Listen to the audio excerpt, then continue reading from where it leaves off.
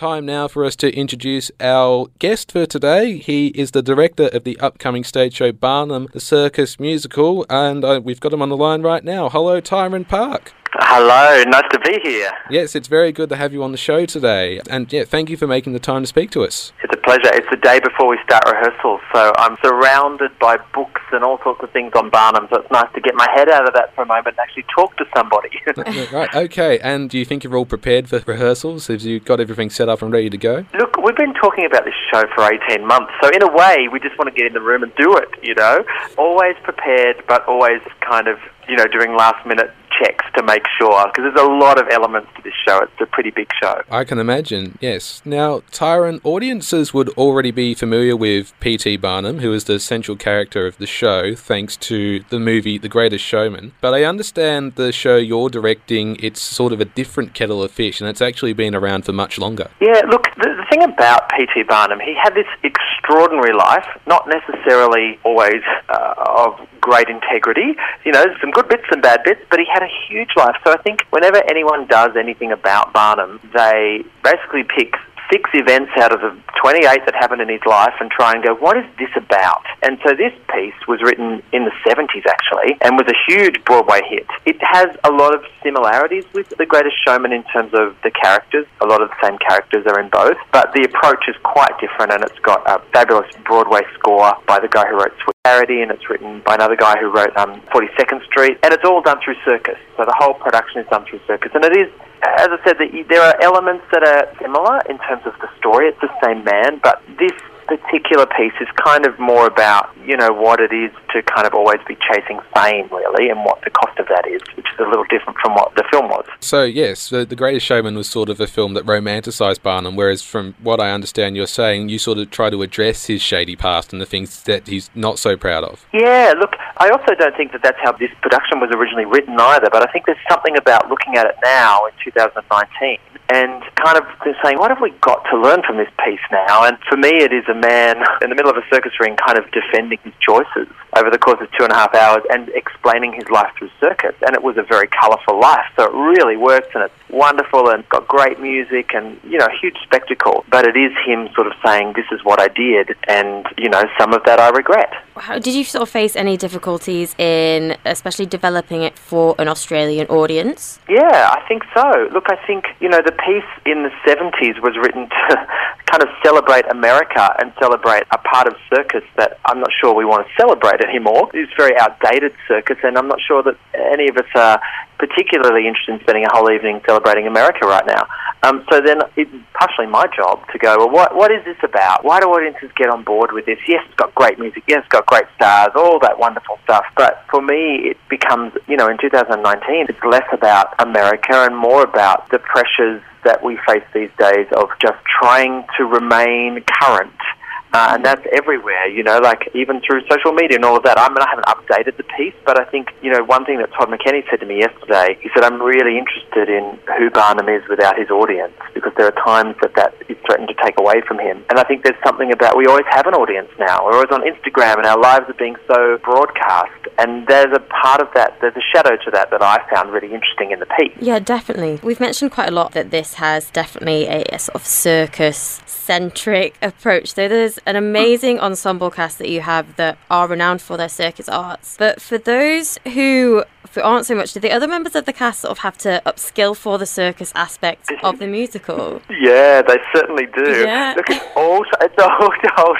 I mean, it's amazing. I keep getting videos of people on tightrope walking and all of these things that people have started to learn in the preparation, but the story is told through circus. So he tells the elements of his life, and then the troupe come on, and we're producing this in conjunction with NICA, the National Institute of Circus Arts. So we're using all of their equipment and their skills. But, I mean, there's a great story that there's a young man called Josh Reckless who's playing Tom Thumb, and I was working with him on a musical last year in Perth. And I said to him, "Do you have any circus skills? Do you know?" Because I thought he'd be quite right for that role. And every time I came into rehearsals over there for that show, he'd always be kind of standing on his hands or juggling or just kind of showing me that, that he could do a few things.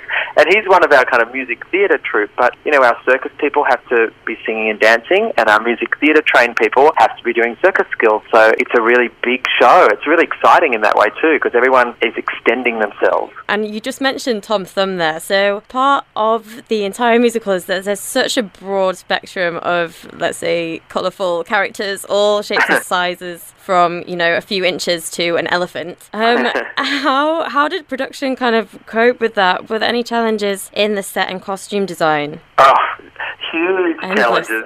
And our set and costume designer is the same person, Dan Barber, and he's looking very thin at the moment. I think he's just like completely consumed by Barnum. I just wanted to have all the colour of the circus and of his life, but I also wanted to do it in a way that was not necessarily shown for us. Like, in my vision for this piece, it is a man in a circus ring by himself telling us a story, and the world comes alive around him. And so each of the circus characters has a really archetypal kind of role. We've got a gypsy and an albino clown, and the designer found some really specific things. And the elephant is sort of, I don't want to give too much away with the elephant. Obviously, we're not having an elephant on stage, but one of the things I love about the theatre is you go and you want to suspend your disbelief. You know, you want to suspend that. You want to go, I don't want to see an actual elephant. I'll go to the zoo for that.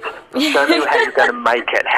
What are you going to create that makes this occur? And like you say, it's huge things we have to create, and that's part of the fun of the piece. Absolutely it is. Now, Tyron, you mentioned before, or name-dropped rather, Todd McKenney, who is playing the lead role of P.T. Barnum. Why is he perfect for the role? Yeah, I name drop him all the time.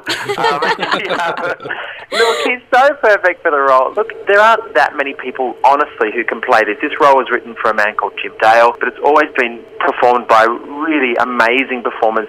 Michael Crawford did it in London, and Reg Livermore did it in the first production in Australia. They have to be so skilled. They not only have to be able to sing, act, and dance, and I don't think we've got any doubt that Todd can do that. I mean, he's proven that for years. But he has to have a very particular... and he has to be able to do all the circus stunts as well. And the thing we know about Todd is when he commits 100%. And, you know, he's got a tightrope in his backyard at the moment that he does every day. And also beyond that, even beyond all of that, he has to be able to talk to an audience. Because the wonderful thing about setting in a circus is there's no barrier between the audience and the performers. And Todd was so wonderful doing Peter Allen in The Boy from Oz. And he has a wonderful knack of just communicating with an audience.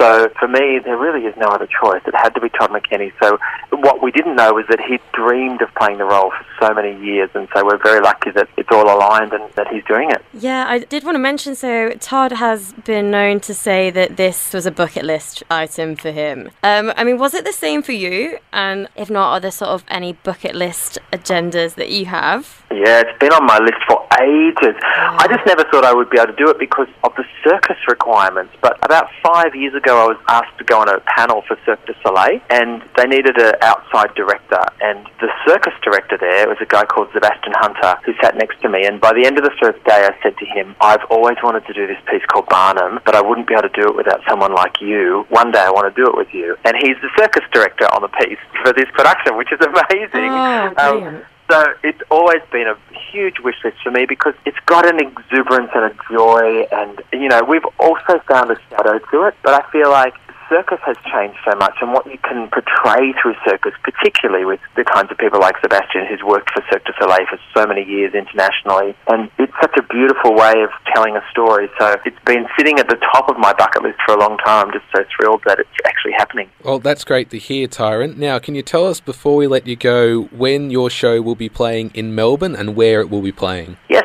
It opens at the Comedy Theatre in the city. The first preview is on the 27th of April. I never want to know when it opens, so I don't ask those questions. I just go, it freaks me out too much.